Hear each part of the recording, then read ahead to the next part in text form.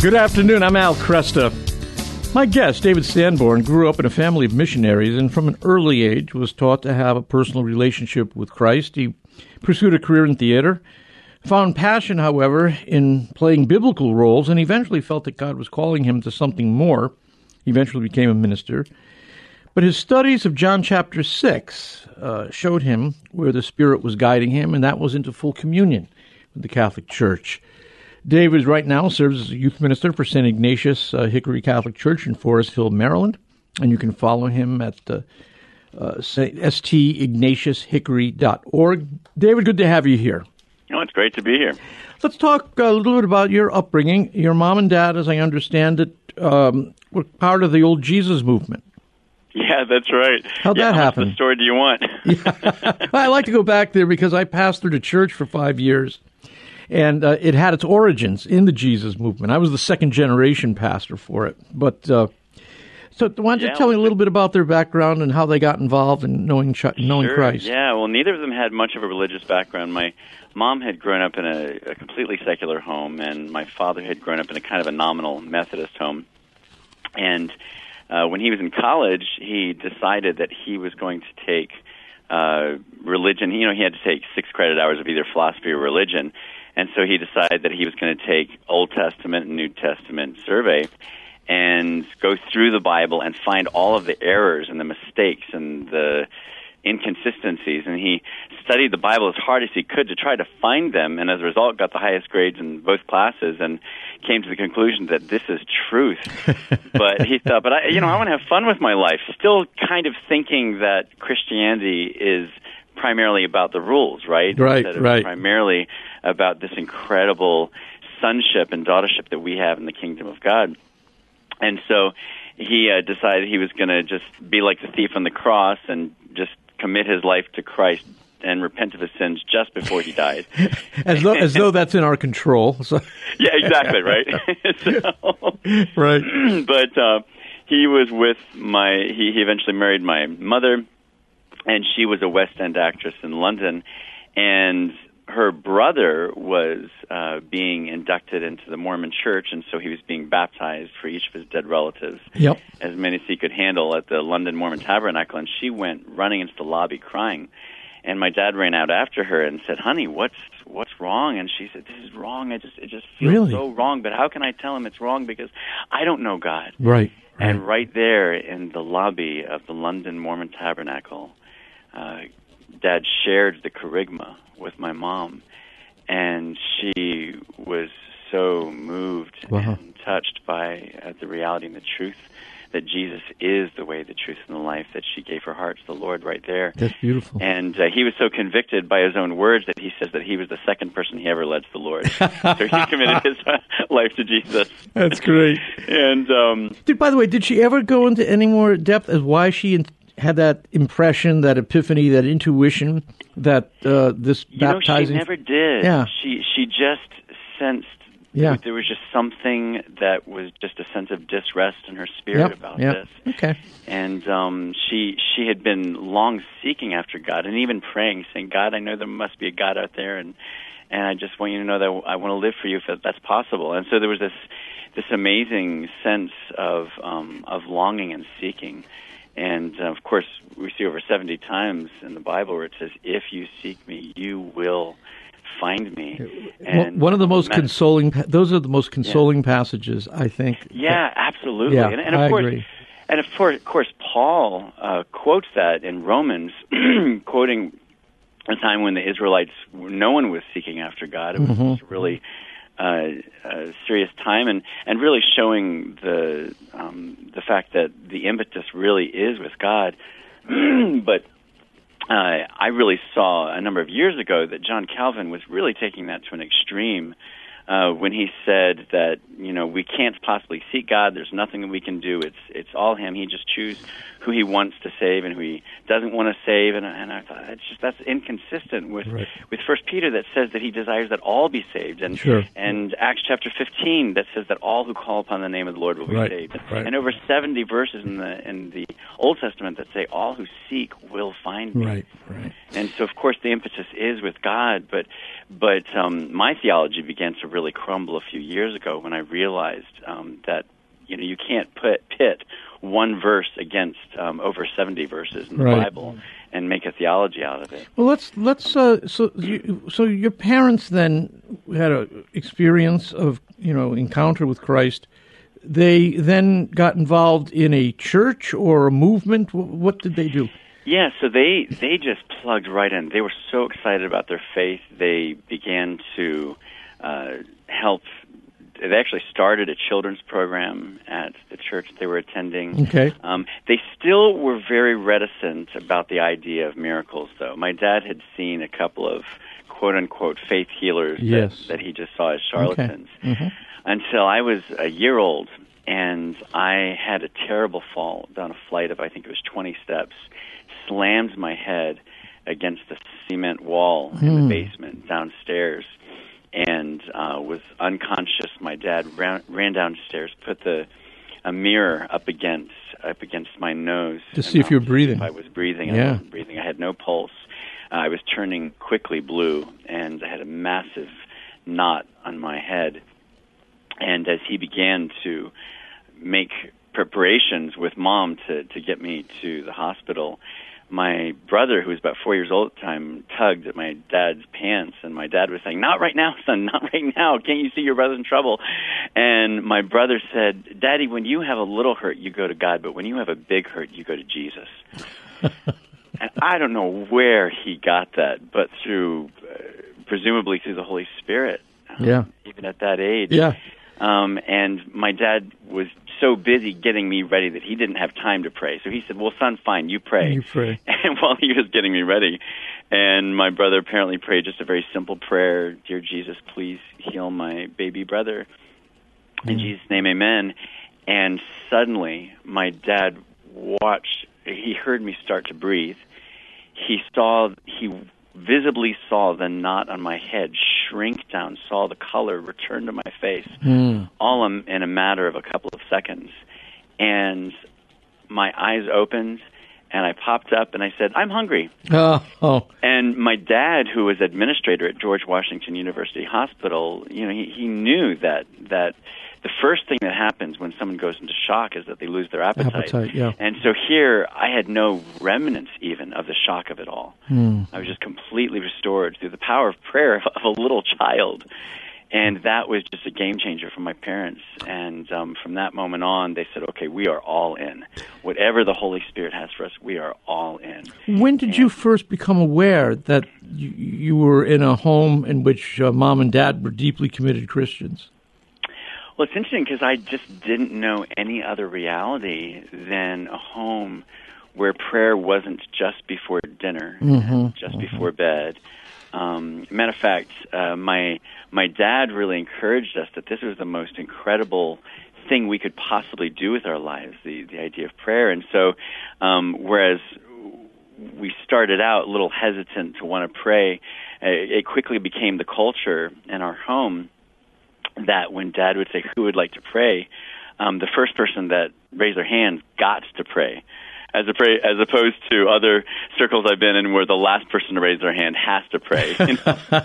And we were just constantly singing Christian songs. My mom wanted to keep an eye on us, so she would always invite all the kids from the neighborhood to our home, and then she would tell them Bible stories, and we would sing Christian songs together. She started a Bible club. And this was just the reality that I knew. As a matter of fact, my earliest memory goes back to about the age of 3 when, matter of fact, I distinctly remember it was before my fourth birthday. And the Sunday school teacher said if anyone would like to commit their lives to Jesus, they can do that now. And my thought was, I already have. Jesus is everything to me. I love him with all my heart. And I never quite was able to reconcile that as an evangelical when people would say, "So tell me about your conversion experience," Right. Which is a very valid question to ask, but I just didn't have one. Right. All I knew is that every day of my life, for as long as I can remember, I've always known his love. I've always known his voice. I've always known his presence in my life and just wanted to live for him with all that I am. Often failing, of course, but has just been the heartbeat of my life. And how old were you when you and your parents went onto the mission field? So when I was about 4 or 5, I think it was just before my 5th birthday, my parents gathered us together as a family and said, okay, we really believe that God is calling us to the missions. You know that we've been talking about this for a number of years. And they had always, whenever there was an opportunity to bring a visiting missionary to our home for dinner, they would do that. We would be regaled by testimonies of what God is doing around the world. So we were definitely excited about missions. But they said, if we are called to missions, that means that you're called to missions, because we're a team. God has called us to be your parents and you to be our children, and so we're not going unless you pray about it and you say that you have a call, which is incredible. I just don't know where they got the chutzpah to put their future into the hands of little kids. But we prayed about it and said, yeah, let's do it. And so we had buy-in from the very start. This was our call as much as it was our parents' call. And my brother said, yeah, God's going to send us to be missionaries to Hawaii. And my parents just thought that was hilarious. Like, son, nobody goes to be missionaries to Hawaii. That's where people vacation, right, not missionary. And I had no idea what Hawaii was. I really don't think my brother, at the age of 6 or 7, had a clue what Hawaii was. But he said that we're going to Hawaii. So my brother and sister and I, every night before we went to bed, we ended our prayers with, and Lord, when we go to the mission field, send us to Hawaii. Not having any clue what kind of delightful pleasures we were heaping upon ourselves, wanting to live in a tropical paradise. So anyway, when I was about a year and a half later, when I was just before my 7th birthday, I think, just before my 6th birthday, my parents gathered us together as a family and said, well, maybe God would actually like to tell us when we're supposed to go. We never know. It's possible that he doesn't, but maybe it's something that he wants us to know now. And so let's just pray. Let's ask. And they said, there is no junior Holy Spirit, so you can hear God's voice just as clearly as we can, because you are baptized believers. And so they said, let's just go ahead and pray about whether God has called you to the mission field, when we're going to go. And so we all prayed about it, and we all went to a corner. We wrote the dates down, and we put the dates in the hat, never having talked about when we might leave. And all 5 pieces of paper said January 1st, 1980. That's fantastic. We're going to come back, continue conversation with David Sanborn, former missionary, and we'll learn more about him, his family, and his coming into full communion in the Catholic faith. I'm Al Cresta. Good afternoon. I'm Al Cresta. With me, David Sanborn, sharing with us his testimony of coming into full communion in the Catholic Church, and the role, of course, that his entire family played, his mother and father, and their deep commitment to Christ, their commitment to the mission field.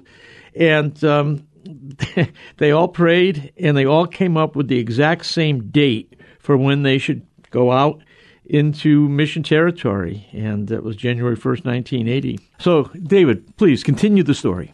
So at the end of September 1980, my dad handed in his resignation at George Washington University Hospital, and on the spot they offered to double his salary if he would stay, and he thought, man, I should have offered to quit years ago. And a few weeks later, Word Records approached my mom with a really wonderful recording contract, and she turned it down, and they said, why are you turning this down? And she said, well, we're going to the mission field. And they said, oh, really? That's wonderful. Where? And she said, I don't know. They said, well, with what organization? She said, I don't know. And they said, but you're turning down this contract for the I don't know. And she said, yep. Wow. And we just continued to pray about a number of different organizations, but just didn't sense a peace about God's leading with any particular organization until about halfway through December of 1979. My dad is sitting in the office of this organization called Christian Service Corps, which connects people who want to be missionaries with mission organizations. And Dave, the director, was saying to my dad, Art, you of all people, you as an administrator at one of the world's leading hospitals, you handle millions of dollars, and you know better than anyone that the worst decision you can make is no decision at all. You've got to make a decision. And my dad said, I know, but every time we start to make a decision on one of these, we get such a strong sense that it's wrong, that it's not God's will. And just then, Dave got a phone call, long-distance phone call, back when long distance actually meant something. And he said, do you mind if I take this? And Dad said, sure, go ahead. And it was an organization called YWAM, Youth with a Mission. Right. And they wanted to know if Dave knew of any hospital administrators who were interested in missions. And Dave said, in all my years of doing this, I've only ever come across one, and he is sitting across from me right now. Would you like to talk to him? And so my dad talked to them and was really excited about the vision, came home, told us about it. And actually something else really amazing happened at this point. My dad was asking around, does anyone know what YWAM is? And no one at this point in our circles had ever heard of YWAM, had ever heard of Youth with a Mission. He mentioned it to his mom, and his mom said, oh, yes, you know what? There was a guy named Lauren Cunningham. I think he had something to do with YWAM. He's actually the founder. Right. And he was on the 700 Club on the radio, and I recorded it on a tape. However, in the fire that just destroyed half of our house, all the tapes were in that fire, and every one that I've checked has just been ruined. I haven't checked this one yet. You can test it if you want. And so my parents listened to it. It was just this warped, brown, melted thing, but they put it in the cassette player, and it played perfectly, and it was Lauren Cunningham's vision of reaching the world for Jesus. And it was just, my parents just knew that this was something they wanted to be a part of, that they were supposed to be a part of. They listened to the tape several times all through the night, over and over again, until it was time for Dad to shower and head to work. And my mom had to get us ready for school, and then she had her women's Bible study. And she said to her women's Bible study, she said, you have got to listen to this tape. It's amazing. So she put it into the cassette player, and this time it didn't work. It was just all warbled. And she said, maybe we need to try a different player. She tried 3 different players, and it didn't work. They opened it up, and it was all ashes. It had been destroyed in the fire. Wow. And yet, somehow miraculously, it had played enough for them to be able to listen to it all through the night. And it was just, yet again, another sign. One more confirmation. Yeah, so exactly. At what point do you begin to take, I mean, you're the child of your parents at this point, and thank God they live so transparently in their faith. You're seeing the fruit of their faith, and you're participating in it. When do you begin serious, independent Christian thinking and mission? That's a good question. Well, we had it was interesting growing up in YWAM because it is an ecumenical mission. Yep. We don't have that many Catholics, but there are even Catholics in the mission. Yeah. And by the way, the church I pastored, we had 2 missionaries who were associated with Youth with a Mission. So YWAM I'm familiar with it. And they're much more open to Catholics than a lot of evangelical mission organizations. Yeah, that's really true. And my dad and mom had this mentality that we haven't arrived. You know, that there is, quoting Shakespeare from Hamlet, there is more in heaven and earth than are dreamt of in our philosophy. And so there was this idea that we're going to continue studying and studying and studying, and we're never going to doubt the basic tenets of the Kerygma. That is absolutely clear. There are certain things in the Bible that are absolutely black and white, but then there are other things that various theologians debate. And let's just kind of keep an open mind about those things and see what conclusions we can come to individually. And so there was just lots of debate, lots of discussion about the kind of the more questionable tenets, the theology that various denominations disagree with. And when I was in college, I was really faced with the with some Anglican friends, saying, how can you see John 6 any differently than that Jesus is saying, "This is my body, this is my flesh"? How can you see it any differently than that? And I really came to the conclusion over the years that I really couldn't see it any differently than the way that Jesus said it. He didn't apologize for it. Matter of fact, he lost all of his followers over that incredibly bold declaration. And so one by one, my theology, my kind of basic Wheaton College theology that I had ascribed to, various tenets were getting knocked over one by one. I see. The idea of double predestination was getting knocked over through reading the Scriptures. The idea of Eucharist being just a symbol was getting knocked over through my reading of the Scriptures. Another big one was baptism. It was actually while I was a pastor, and I was involved in baptizing people, and I was reading 1 Peter 3:21, which says that baptism saves us. And it really shocked me because even Acts chapter 2, which tells the importance of baptism, it says, repent and be baptized. And evangelicals tend to really hang on that word, repent, which is an incredibly important word. But at least that's in there. But Peter said, 1 Peter 3:21, he just said baptism saves us. I was like, whoa, no, wait, Peter. How careless! You can't be right. How careless what is you're he? saying there? It's really careless, exactly. Right. But I also began to really struggle as a pastor because I was the associate pastor, and they were working on a succession plan to have me become the senior pastor in a few years. As the senior pastor was preparing to retire, he wanted to pass on his mantle to me, and I was already doing a bulk of the Sunday preaching. And I became more and more nervous about being, essentially the pope of our church. Because we didn't have a mother church. And the thought that the buck stops with me, even with a wonderful system of accountability through eldership, it really made me nervous, and it just felt wrong. It felt wrong for me to be the leader of the movement, for there to be no church over me, for there to be no one really over me. And the thought, too, that I was a part of a church that had only existed for a few decades and could very likely cease to exist after I died. I wanted to be a part of a church that was still going to be around hundreds of years after I died. And so all of these questions were really plaguing me when I met a beautiful Catholic girl who loved Jesus, was passionate about Jesus. She was working for the USCCB and had been discerning for a number of years with the Dominicans, decided that she wasn't called to be a sister, but she was called to be a lay Dominican. And her love for Jesus was just so contagious. And we found that a lot of our theology we were on the same page about, but there were a few things that obviously we weren't on the same page about.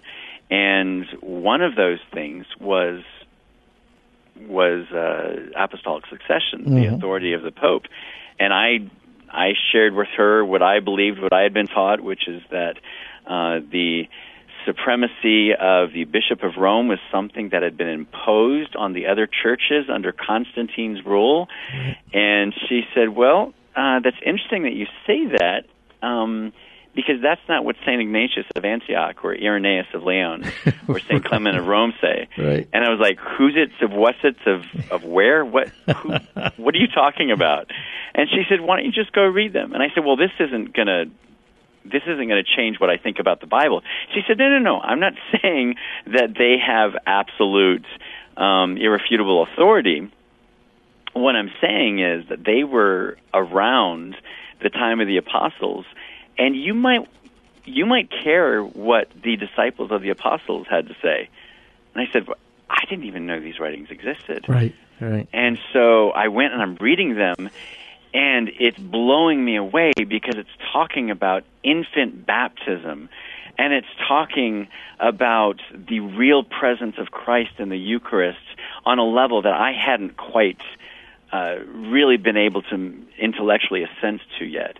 It was talking, most of all, the thing that really toppled me was it was talking about the primacy of the seat of Peter in Rome, the Bishop of Rome, and even talking about Eucharist, where I'd come to the conclusion that, Eucharist is more than just a symbol. There really is something tangible about the presence of Christ in the Eucharist. But I thought that was just any Eucharist at any church of any denomination. And here is Saint Ignatius of Antioch, who had been discipled by the apostles, who was saying that the Eucharist does not transubstantiate into the presence of Christ without apostolic succession. And so this was just kind of blowing my mind, making me incredibly dizzy, throwing off my equilibrium, and I didn't know what to do with all of this. Can you stay with me another segment? Absolutely. Okay, we'll come back and continue the story. I'm talking with David Sanborn, grew up in a family of missionaries, and we're talking about his own search for a deeper relationship with Christ and also to bring his life into conformity with what the Scriptures taught, and how now he's awakening to the Apostolic Fathers and what this may mean for him in the future. I'm Al Cresta. We'll be right back. Good afternoon. I'm Al Cresta. Thanks for being with me. We continue talking with David Sanborn, who is talking about his experience growing up in a deeply committed evangelical home, a family of missionaries, and now eventually as a young man beginning to read the Apostolic Fathers on his own and finding out that first generation after the apostles held to certain truths, which were certainly not common among 20th and 21st century evangelicals. Did you have many friends, David, who were warm towards Catholicism? I wouldn't say warm necessarily. Okay. I would say maybe open to at least dialoguing with them. Sure. Unfortunately, for the most part, when I was in theater especially, the Catholics that I encountered were not ones who were vibrantly living out their faith in a very obvious way. Yeah. And really I saw it as my goal to convert them, not necessarily with the goal of converting them from Catholicism. I just didn't see them as practicing Christians at all in a lot of ways. As a matter of fact, I recently heard that one of my friends whom I helped bring into the faith, he found out that I'm Catholic, and himself being a cradle Catholic, he was furious about it. He's like, "Oh no, David's fallen away from the faith." and I find that that's often the case. That the evangelicals that are the most antagonistic towards the Catholic faith are those who grew up in a semblance of Catholicism, but weren't introduced to what Catholicism truly is. And that's, for me, why the Catechism of the Catholic Church is such a gift, because I can say to them when they come back at me with various tenets that they think are Catholic, and I can say, no, that's actually not what the Catholic Church teaches. And they say to me, well, how can you tell me what the Catholic Church teaches? You've only been in a short period, and I spent 18 years growing up in the Catholic Church. And I say, well, you know what? If it goes against the Catechism of the Catholic Church, then it's not what the Church teaches. You may have even had a priest teach you that, but that is not true Catholic theology if it goes against the Catechism. So it's just, I feel like JP2 has given us such a gift in it. And matter of fact, that was a big deal for me, because when I was discerning the Catholic faith, that was my litmus test for the things that I had been told the Catholics believe, that I've been told even by some Catholics that Catholics believe, and to find out what is Catholicism, what does it really teach, what has the magisterium truly handed down as the tradition. And I opened it up expecting to read some dusty old book, and from page one I just had tears streaming down my face at the beauty of it. It's often the case that those raised within the visible boundaries of the Catholic Church don't always reflect what the Church teaches. I returned to the Catholic Church in 1992, and I was left the pastorate to become Catholic, but I'll tell you, it was difficult during those years before the Catechism was out. And so you're right, the Catechism has helped tremendously in clarifying for people what the Church actually teaches. A lot of people who end up coming into full communion with the Catholic Church have a period of time that I call no man's land, where they're not quite committed to any particular evangelical community or tradition, but they're not quite ready to, become Catholic. And they're still, weighing certain things. Did you go through a time like that? A fairly short period, actually. Okay. Because once I saw that apostolic succession, that the primacy of the chair of Peter, once I saw that was something that went back to the original church, I realized I had no choice in the matter. Right. And that was really, for the non-denominational movement, that's really kind of one of the major banners, one of the major heralding cries is let's get back to the early church. Mm-hmm. Let's get back to what church was originally supposed to be. And so you're always in search of this, like, how do we conform our services? And, finding the writings of Justin Martyr was amazing because he shared exactly what a worship service or a mass actually looked like in the early church. But you're just constantly trying to find clues, not having any clue that all along the early church actually still exists, and it's around the corner, and it's called Saint something or other, Catholic Church, Right. And so for me, that was the smoking gun. I realized that there were certain things, like I wasn't sure yet, at one point of discernment, now, am I going to feel comfortable praying the Hail Mary? Am I going to feel comfortable praying a rosary? But even before I got to that point of seeing the beauty in that, I was studying up in those early letters from St. Ignatius of Antioch, specifically Clement of Rome and Irenaeus. Those were the three that were the biggest for me. And seeing clearly these letters pointing to the primacy of the Bishop of Rome, I realized that was the smoking gun for me, that whatever else I didn't quite ascribe to yet, I just had to take on faith that the church knew better than I did. Right. Because if this is true, that this is the church that Christ founded, that was the church that the gates of hell would not prevail against, then this is what I had to ascribe to. And it kind of came down to a metaphor that I thought of. My dad wrote a really wonderful book called A Walking Miracle, and I just imagined what it would be like if someone came to me and said, "Hey, David, I heard you talking about a passage in your dad's book, and I disagree with you. I think you're wrong with what you said.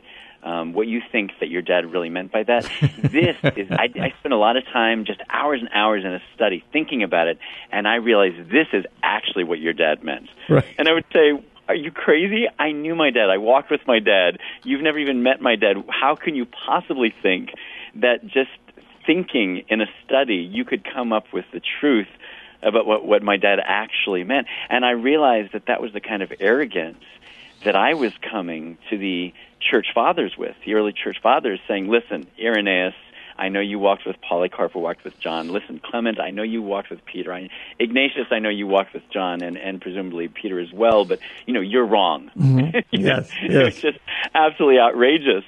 And so once I realized that the Bishop of Rome was the Holy See, the Vicar of Christ, I just realized I was going to have to lay everything down and just take it on faith that God would show me in time, which he did, every single one of those tenets. Now, your dad wrote Walking Miracle, and that's a book dealing with the missionary future of Asia, if I'm right. Mm-hmm.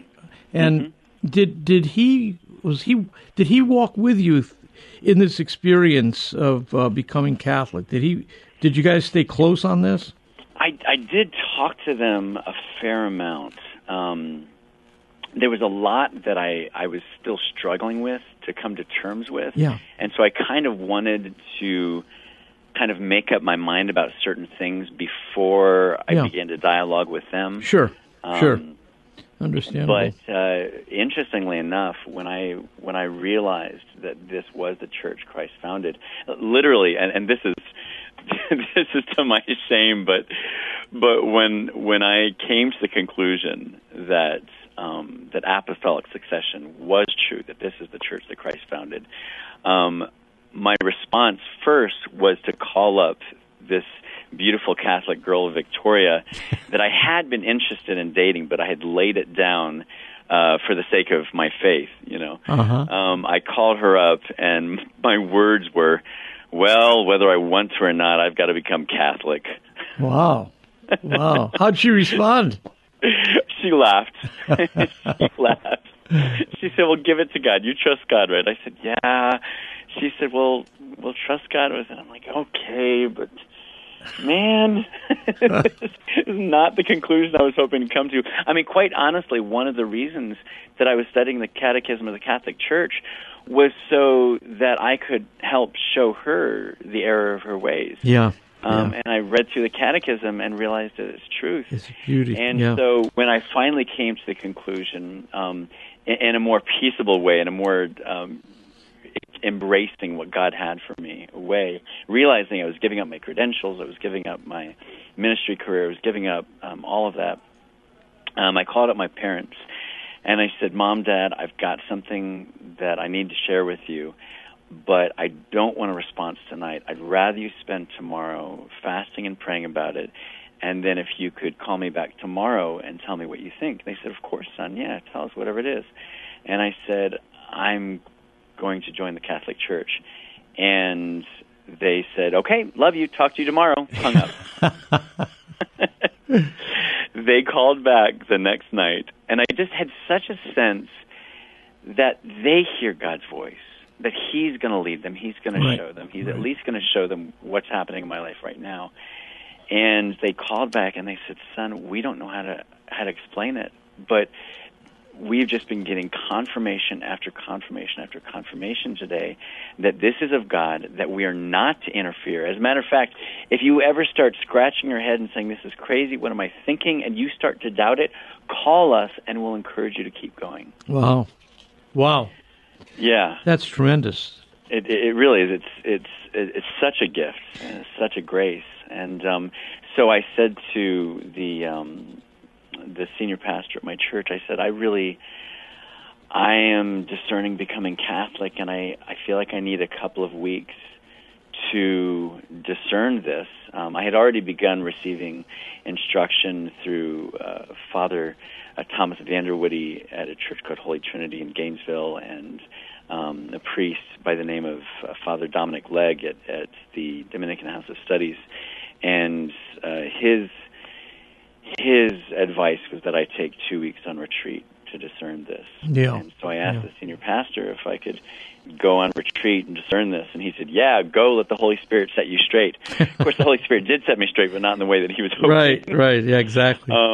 So I went on retreat. I went to a Steubenville conference, I went to Coming Home Network retreat, and I went on a silent retreat, all in a period of 2 weeks. Wow. And it was at the Coming Home Network retreat that we were doing a Lectio Divina on 1 Corinthians chapter 11, talking about the Eucharist. And I really began walking through it, and what came to mind as I was meditating on it was Genesis chapter 22, where Abraham offers Isaac on the altar. And I said, God, I'm willing to give up my credentials. I'm willing to give up my community even. I'm willing to give up my friends, Lord.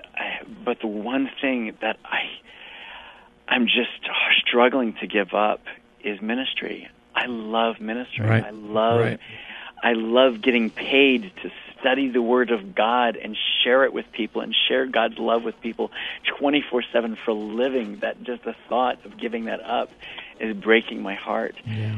But I trust you, and so I need to lay it on the altar the way Abraham laid Isaac on the altar. So did the Lord give you a sense that you're going to be fruitful in ministry as a Catholic? Well, and this is exactly what he shared. At that point, that moment, what I realized was that Abraham didn't just get Isaac back. He got the Paschal Lamb, the promise of the Paschal Lamb. God himself would provide the lamb. And I realized that's what I was getting back. I was getting the promise of the Paschal Lamb. Yeah. And then if God wanted me to minister, that if I was supposed to minister, that God wants me to reach people more than I do. Yeah.